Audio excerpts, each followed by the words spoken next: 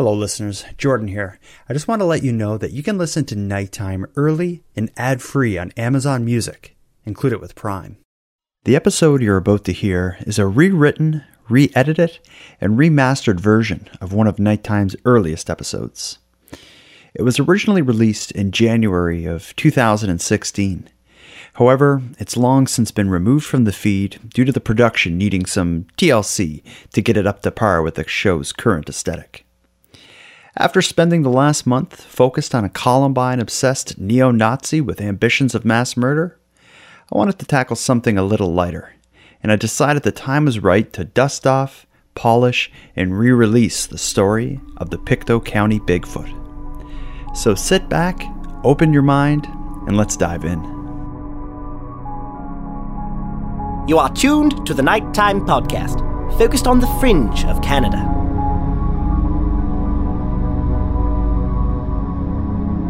The forest is a magical place where anything can happen. Just as our basements have cobweb corners where our household oddities collect, and our cities have neighborhoods which tend to generate the more unusual news reports, the forest also has this mysterious darkness. Except instead of it being tucked neatly into its corners, the forest is made entirely of dark places, and the deeper you go, the darker and stranger it tends to get. This concept has been clear to me for as long as I can recall. See, I grew up on a dead-end street with the forest just outside my back door, and of course I grew up at a time before the technological distractions kids have today. As such, the kids in my community, we spent all our time exploring the forest. It was like another world back there, filled with strange discoveries. To name just a few, I'll never forget the time a group of my friends and I stumbled upon what we assumed was an abandoned hobos camp. But it wasn't the weathered tent or the rusted tin cans that made this so memorable. It was the large collection of rain-soaked pornographic magazines that we found scattered throughout the area. Thinking about this from the present day, I still can't imagine how enough dirty magazines to fill a bookshelf would find their way to a campsite an hour's walk into the woods. In hindsight, I guess we were just lucky the owner was long gone. Now, another memorable discovery was a spot we called the Pit. Like the dirty magazines, I never understood the site's true history, but my best guess is that it was some sort of a rudimentary landfill used by someone who farmed the land long before my subdivision was built. This pit initially had the appearance of a large indentation into a hillside a short walk into the forest from my home. I'm not sure what led the neighborhood kids to begin digging there, but it's something we came to do at a frequency that increased with every artifact we unearthed. There was a musket, a sword, many odd-shaped glass bottles. It was our Oak Island. And then our forest, like every other, had its darkness. The neighborhood kids regularly heard unexplained grunts and growls.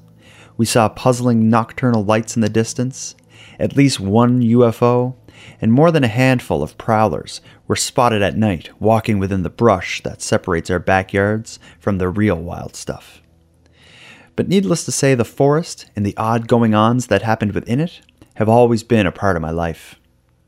In fact, back in 2015 when I first launched Nighttime, one of the first requests I made to listeners was for story ideas that took place in or in some way involved the forest. The first response I received led me to the story you're going to hear tonight.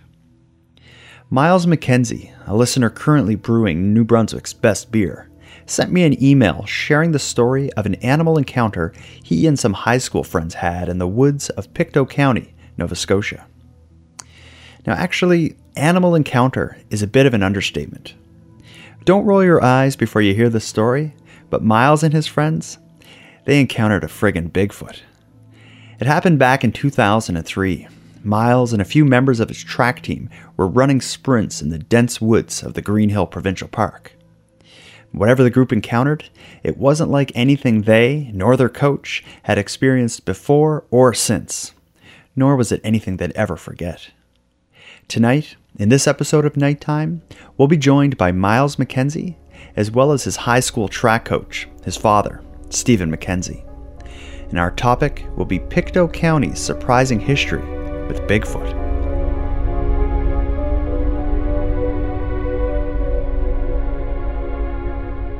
So what happened basically, I'll give a little bit of the backstory. It was back in 2003. I would have been 15 or 16 at the time. It was in late fall, and we were training for our high school cross-country team. So the guys that were with me their names were Liam, Greg, and Jeremy. And my father, Stephen, was the coach. What we would do is twice or 3 times a week, we'd go out and we'd go for long runs for cross-country training. And we were going to do hill training that day. So after school, my dad took us and drove us out to Green Hill Provincial Park, which is a little ways out of town, maybe a 12 or 15 minute drive. It's kind of in a woody area. There's not really much around, a few farms. We were going to do some hill sprints up there. That's why we were out in the woods that day. Okay. To get out there, we drive down Green Hill Road. Runs north to south along the east side of the hill. And at the bottom of the hill there's a spot where there's if anyone's familiar with the area, there's a spot where people stop and get spring water. So we stopped in there and got some spring water, did some warm-ups, ran up and down the wooded side of the hill, and then we went to the south side of the hill and ran up to the top. It's a little over a kilometer run. It's really, really steep. Where this happened was on the east side of the hill. So at the top of the hill, there's a provincial park. It has a really nice lookout. They say you used to be able to see most of the county from there when there was a fire tower. And so we were up there. We just finished our runs. And this will be important later, but I was the fastest. And then it was Liam, and then Jeremy, and then Greg. Not that he was slow, but he was just slower than us. But that'll come into play later. So we got up to the top of the hill, and we had about a half an hour to kill. So my dad said, basically, you guys should just go do something in the park. There's not much to do. There's a couple picnic tables in a pond. So we decided that we wanted to go down the east side of the hill, which is very, very, very steep, very thickly wooded. If you look at it on Google Maps, it's all trees. It's very steep, and it leads down towards the area where the spring was. So we're not totally unfamiliar with it, but we hadn't gone from the top all the way to the bottom on that side of the hill before. So we thought that would be a good idea. Okay. We told Dad we were going to head down the hill. He said, okay, but you only got 30 minutes, and, it's a pretty, it's going to take a little bit of time to get down there. We were like, oh, we'll be fine. So we were all pretty winded from doing these hill sprints, a little tired. So we head down the hill, and we're just, a bunch of 15-year-old boys just, being guys in the woods. But it's so steep at some points that you actually have to, almost fall from tree to tree going down the hill, which is a little treacherous on its own. It's late fall, so there's slippery leaves on the ground and everything's a little bit wet. So on the way down, not a whole lot of anything happened. Standard woods noises. We could hear a pair of dogs barking off in the distance. We assumed were some farmers' dogs or something like that. We get to the bottom of the hill. It's deathly silent. We get out on the road. There's no cars. There's no wind. The dogs have stopped barking, and it's just deathly silent. And it was a little eerie. The first reason why we panicked was because we only had about 10 or 11 minutes to get back to the top of the hill. It had taken us 20 minutes to go down the hill. So we assumed it would take us a lot longer to get up the hill where my dad was waiting. He's a pretty laid-back guy, but you don't, you try to hit your timings. You don't leave someone waiting in the woods for 30 minutes for you.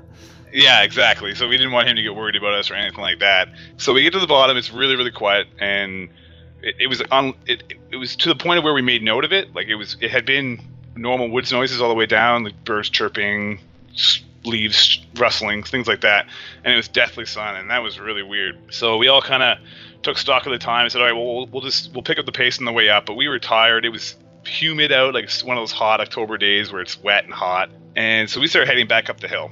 I was in the front with Jeremy. We were just chatting, and Liam was about 10 feet behind us, or 10 meters behind us, and Greg was 10 meters behind him. So Greg is 20 meters behind myself. And we're walking up the hill, and it's deathly silent, and no one's really talking that much because we're all out of breath, and we're going up this hill. And again, it's the opposite of going down the hill, obviously. But when you're going up the hill, some parts you had to hold onto a tree and pull yourself up, and then grab the next tree and pull yourself up. It's very thick and very steep. I can't explain how steep it was. I can't exaggerate it. It was extremely steep. So we're there, and then we hear Greg call out from behind us. He goes, hey, did you guys hear that? And it had been very quiet. And so we all stopped where we were. Nobody moved, and we all kind of cocked our heads to the side and listened to what he had heard, and none of us heard anything. We shrugged it off, and then we all turned to go back up the hill. And we were maybe not quite a third of the way up the hill when this happened. We didn't even get to take another step before Greg said, no, there it is again. Listen, it sounds like a baby crying. which was an odd thing to say. Yeah. So we all kind of paid attention. My first thought was that it was a rabbit caught in a snare or something like that, because they have that weird, like, wounded cry. So I thought maybe, it's a rabbit caught in a snare somewhere out here in the woods. And we all stopped to listen. And Greg's staring at us, and we're all looking back down at him. And then we hear this tremendous roar. Like, I won't try to do an impression of it because I would never do it justice. It didn't sound like a big cat, like a lynx or a cougar or anything like that. And it wasn't a bear. And I know this because afterwards we Googled all these things to try to figure out what it was, and it didn't really fit the bill with any of them. What startled us wasn't the actual sound, but how loud it was. It was so loud that you could feel it vibrate in your chest like a bass at a concert. And it came from down the hill. And so as loud as it was to me, Greg is 20 meters closer to this noise. He looks up at us and his eyes go huge. And later on, after we all sat around and talked about it, my cousin Jeremy turned to me and he told me that all the color drained out of my face. I turned very, very pale. Before any of us could react, Liam had already sprinted up past us. Your first instinct is either flight or fight, and this was not a fight option. We were running away from whatever this was. None of us could see anything. So we just heard this noise, and we all just started running. Some words might have been exchanged, but it's a number of years. I don't really remember what was said. Probably something really cheesy, like from an action film. But Liam sprinted ahead of us, and he was like jumping from tree to tree. Greg started sprinting, and my cousin and I started running. Greg was so scared. He caught up 20 meters and passed us. He was going so fast. And then what happened was he slipped and he fell. I didn't see it. My cousin saw it, and he gave me a tap on the shoulder as we're running. And he said, Greg fell, and we looked back, and Greg's tumbling head over heels. There's leaves flying everywhere.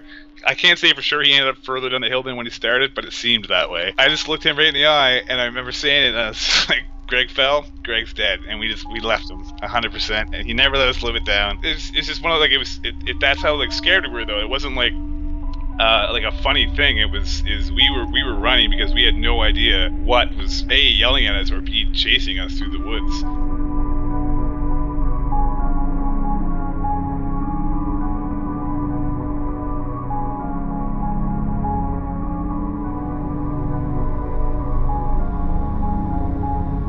So we abandoned Greg to whatever the noise was. We head up the hill and we get to the top. Liam gets out first, and Jeremy and I come out almost together, and we're all kind of like dirty and a little bit like cut up from running through underbrush and things like that. Very, very out of breath, very sweaty. My dad is a very confused look on his face. We're the only people in the park at the time, or so we thought.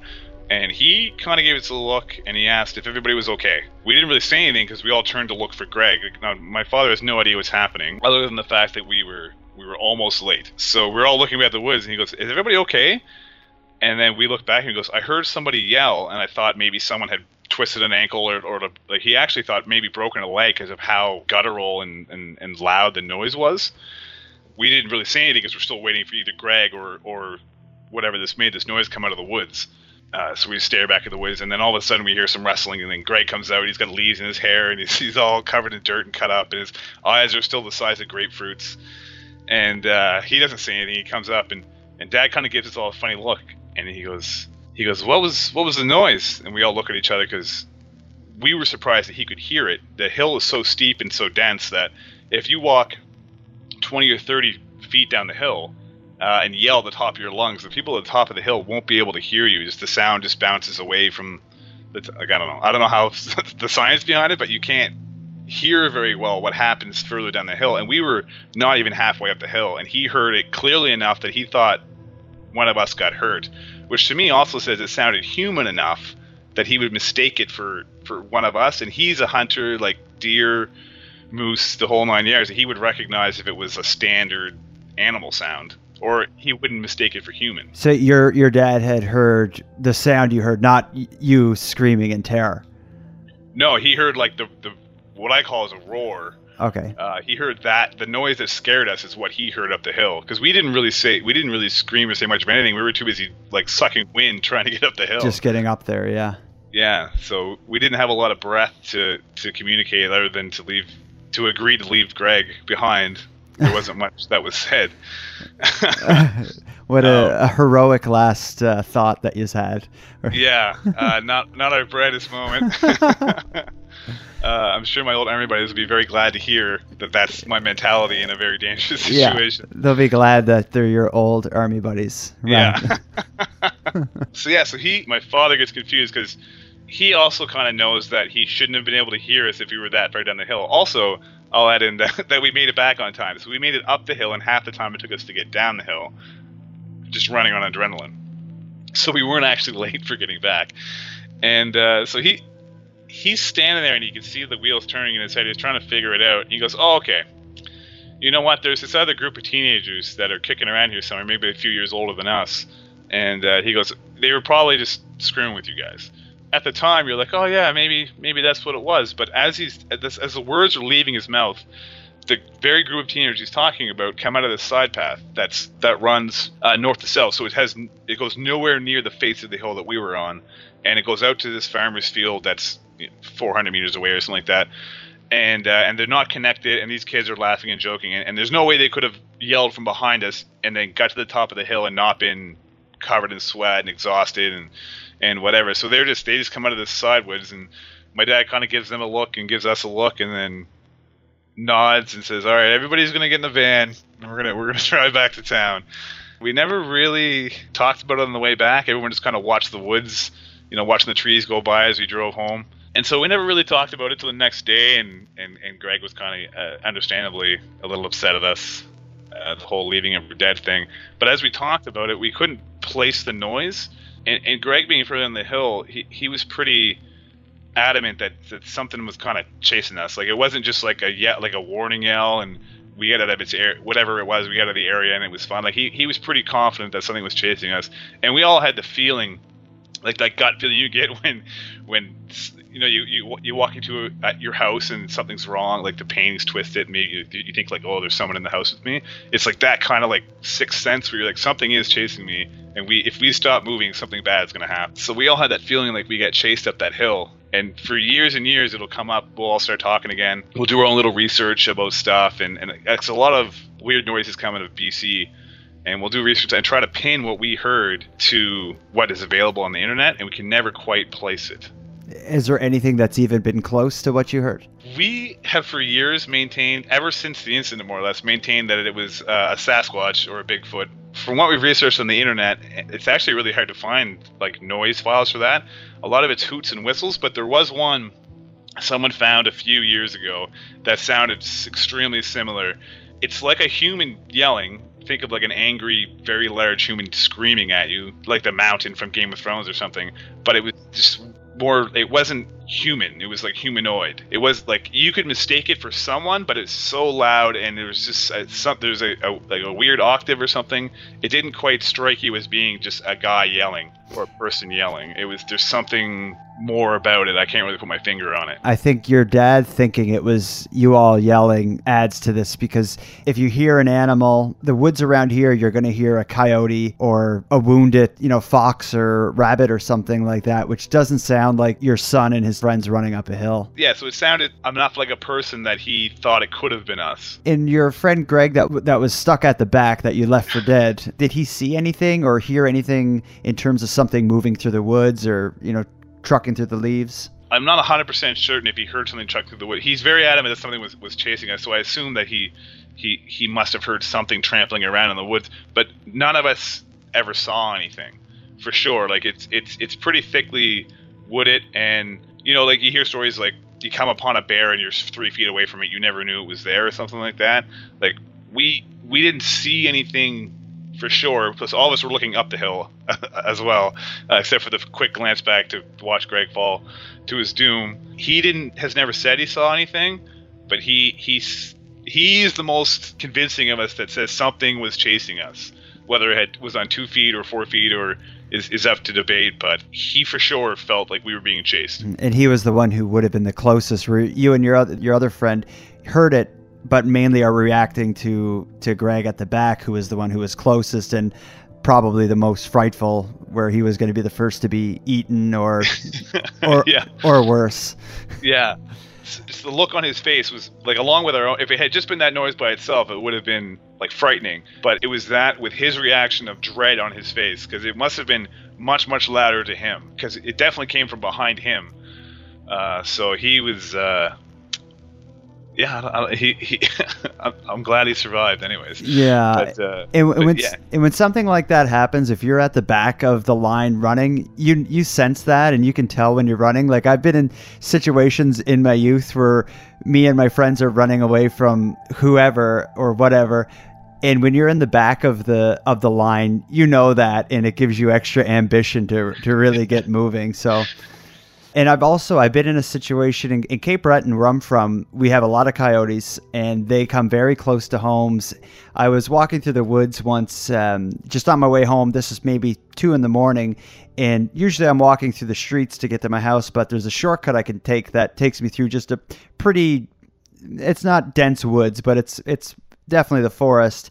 And just as I'm walking, it's absolutely quiet, and just from the woods right next to the gravel path that I was walking on, I heard a coyote howl, and it was terrifying, and it was loud, but there was nothing human about it. There would be never a chance that I would mistake it for anything other than a coyote. When I originally read your story, my first thought was maybe it was a large coyote or the coy wolf or whatever they call them around here, but it sounds like that's not at all the case, and this is a great story.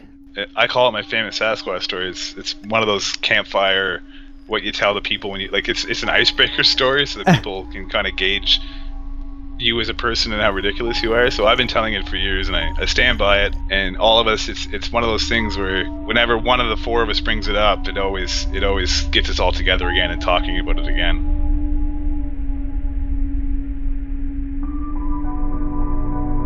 Like many of you listening, I'm painfully skeptical. After hearing Miles' story, I rightfully began compiling a list of other plausible explanations for what Miles and the team encountered on that fateful day.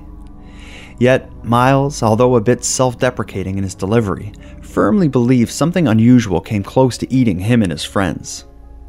I wanted to pursue the mystery a bit further, so I took a few extra steps both to corroborate the story and get some testimony by the only adult who was there that day. As you heard Miles describe, his father, Stephen Mackenzie, was the track coach for the team. And although Stephen wasn't on the hill with the guys, from his vantage point, in a clearing at the top of the hill, he heard it, and he saw the fear on their faces when they came out of the woods running for their lives.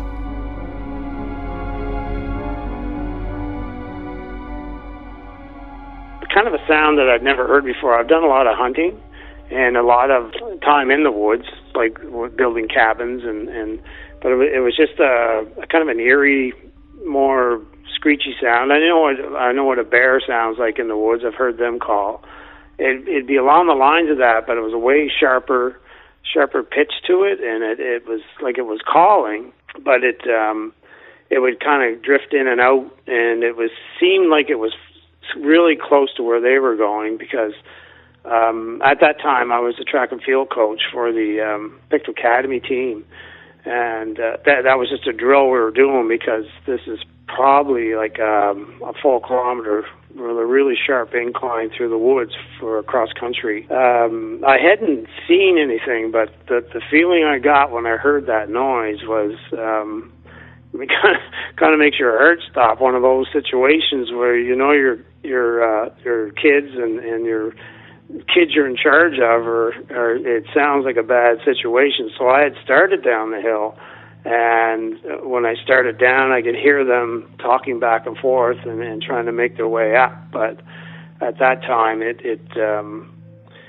was able to get a visual on Miles was coming up first, and the rest of them were behind them. But it was one of those feelings that this isn't right. It's not something that give you that, it's almost surreal, something's really bad going to happen, but it didn't. But it was something unnatural that I had never heard in the woods before. So that's where that went. And when they came out of the woods, can you just describe the scene of them coming out? Yeah, they were kind of in because of the incline, like it's quite a workout. You could see that they were still like on an adrenaline rush, but a little chalky white to color to them, and I was just trying to talk them down. That that was probably something that they weren't sure of what they seen, but they weren't giving up on their end of the story, that it was just too unreal for them. And at that time, Green Hills, one of the provincial parks up there, and at that time there was nobody really there. There was a couple other people there, but they were up in the area where I was, where I could see them, right? So there was nobody else around, and it's not a sound a person could make, for sure. It was very unnatural. So you're convinced there was an animal in there with them making that sound? Oh, for sure. Okay. Yeah, no, there's no question in my mind that was something different too. That I've never heard it before, never heard it again. Okay. But it was. I think it probably lit. If my memory serves me right, but it was probably about 3 or 4 calls in a sequence of about 5 minutes, roughly. That it took place. And the first one, I kind of stood still. The second one, I started down the hill, and the third one, like as I went down, it seemed to be getting louder, and it was just seemed. It was, and then again, it was more the pitch of the sound and the unnatural sound to it of something that of a more of a wild animal, I guess. But it was something that aligned in my thinking anyway. Mm-hmm. Now, from the time they returned, when they got up to the top of the hill with you, and I imagine the drive home was a little odd, in your mind, as this was all happening, what did you think had occurred? I was just more relieved than anything, and just trying to keep them in a calmer state, because they were quite worked up over what had happened. And one of the fellows that was last was the one up the hill was Greg Jasson at that time, and he kind of got left behind. But the time I get down there, I could get a visual on them all. But so when I get them probably in the car and then getting them home, just trying to let the story go, so they didn't pursue it after that. Just a matter of, but they took it to school, and then they the next day, and the more they talked about it, the more the realer it got, and I had to run it through my mind again that it was pretty intense at that time, and no real answers for it. I know I don't have one, and what I've seen, and I know what I heard. I didn't see it, but it's just one of those situations where you have it you got your own take on it, and you get to talk about it on and off. For those of you still with me, it may seem like the story's been told, but it's about to get really weird. After recording the interviews you've just heard, and just days before I was planning to hit publish on this episode, something unexpected and completely bizarre happened. Something that made this story go from kinda fun to a bit more serious. As it turned out, an article was published in a now defunct newspaper telling the story of a very similar event occurring very near where Miles had his encounter. This article was published in August of 1915, nearly 100 years prior to the story Miles shared. But the odd thing is, the reporter who wrote the article made reference to prior events in the area and noted that it seemed that these events were occurring every 50 years. Miles' sighting fits that timeline. Marsh monster exists? In the sleepy backwaters of Pictou County, there is something that has been raiding chicken coops and stealing milk right from the cows. Mrs. Irvin McKay, a resident of the Marsh Road outside of Thorburn, Nova Scotia, told this writer that there is something evil out there, something big and shadowy, and it scares the bejeebers out of me. A tour of the area yielded a large number of footprints, which were very large, up to 15 inches in length, and were clearly made by something very heavy. Mavis Merriweather, a local widower, told us that the creature comes from the marsh at night and retreats there before dawn. She further stated that the great beast carried off my beau 3 fortnights ago, and he hasn't been seen since. It's scary up here at night alone, she explained. Upon review of local historical documents, it seems the beast is seen for a year or two every 50 years. It comes, causes a ruckus, and then is gone. In this reporter's opinion, it is best to leave such mysteries alone and hope no harm comes to those living nearby.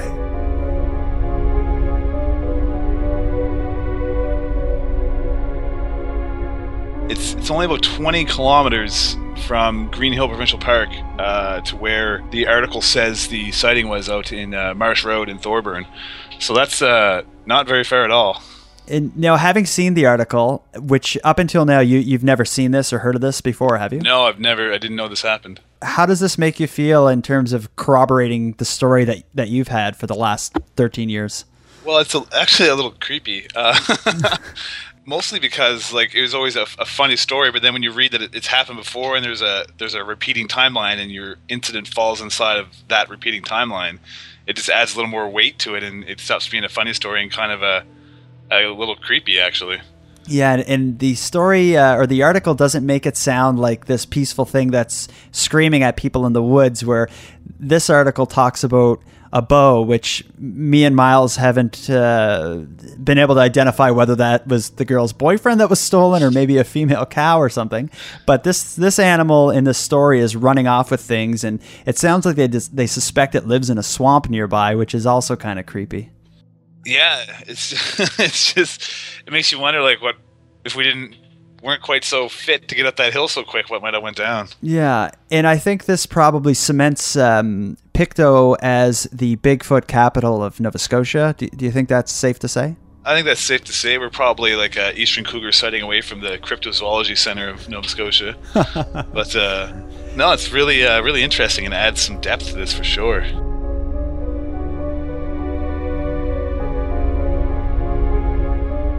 I really don't know what to think about all this. What I do know is that the forest has many secrets, so anything's possible. I also know if I was going for a walk in the woods around Pictou County, I'd probably bring a good camera and some bear mace with me, just in case. And with that, we'll conclude this episode of Nighttime. I want to thank Miles and Stephen McKenzie for sharing this strange story. Miles, a lot of people would be too embarrassed to admit a Bigfoot encounter. And even more people would be reluctant to admit leaving a friend to be eaten alive by an unseen beast. You've done both, and that takes guts, so my hat's off to you. But in all seriousness, if anyone wants to sample some of the liquid courage Miles has been supplementing himself with, check out Picaroon's Traditional Ales in Fredericton, New Brunswick. Miles is the bearded guy, obsessing over the malted barley, hops, and ringwood yeast he uses to make some of Atlantic Canada's tastiest beer. In addition to Miles and his dad, Stephen, I'd like to thank my good friend Aaron Corbett, who hosts the Your Three Stories podcast, for performing the 1915 news article in that vintage retro newsy type style.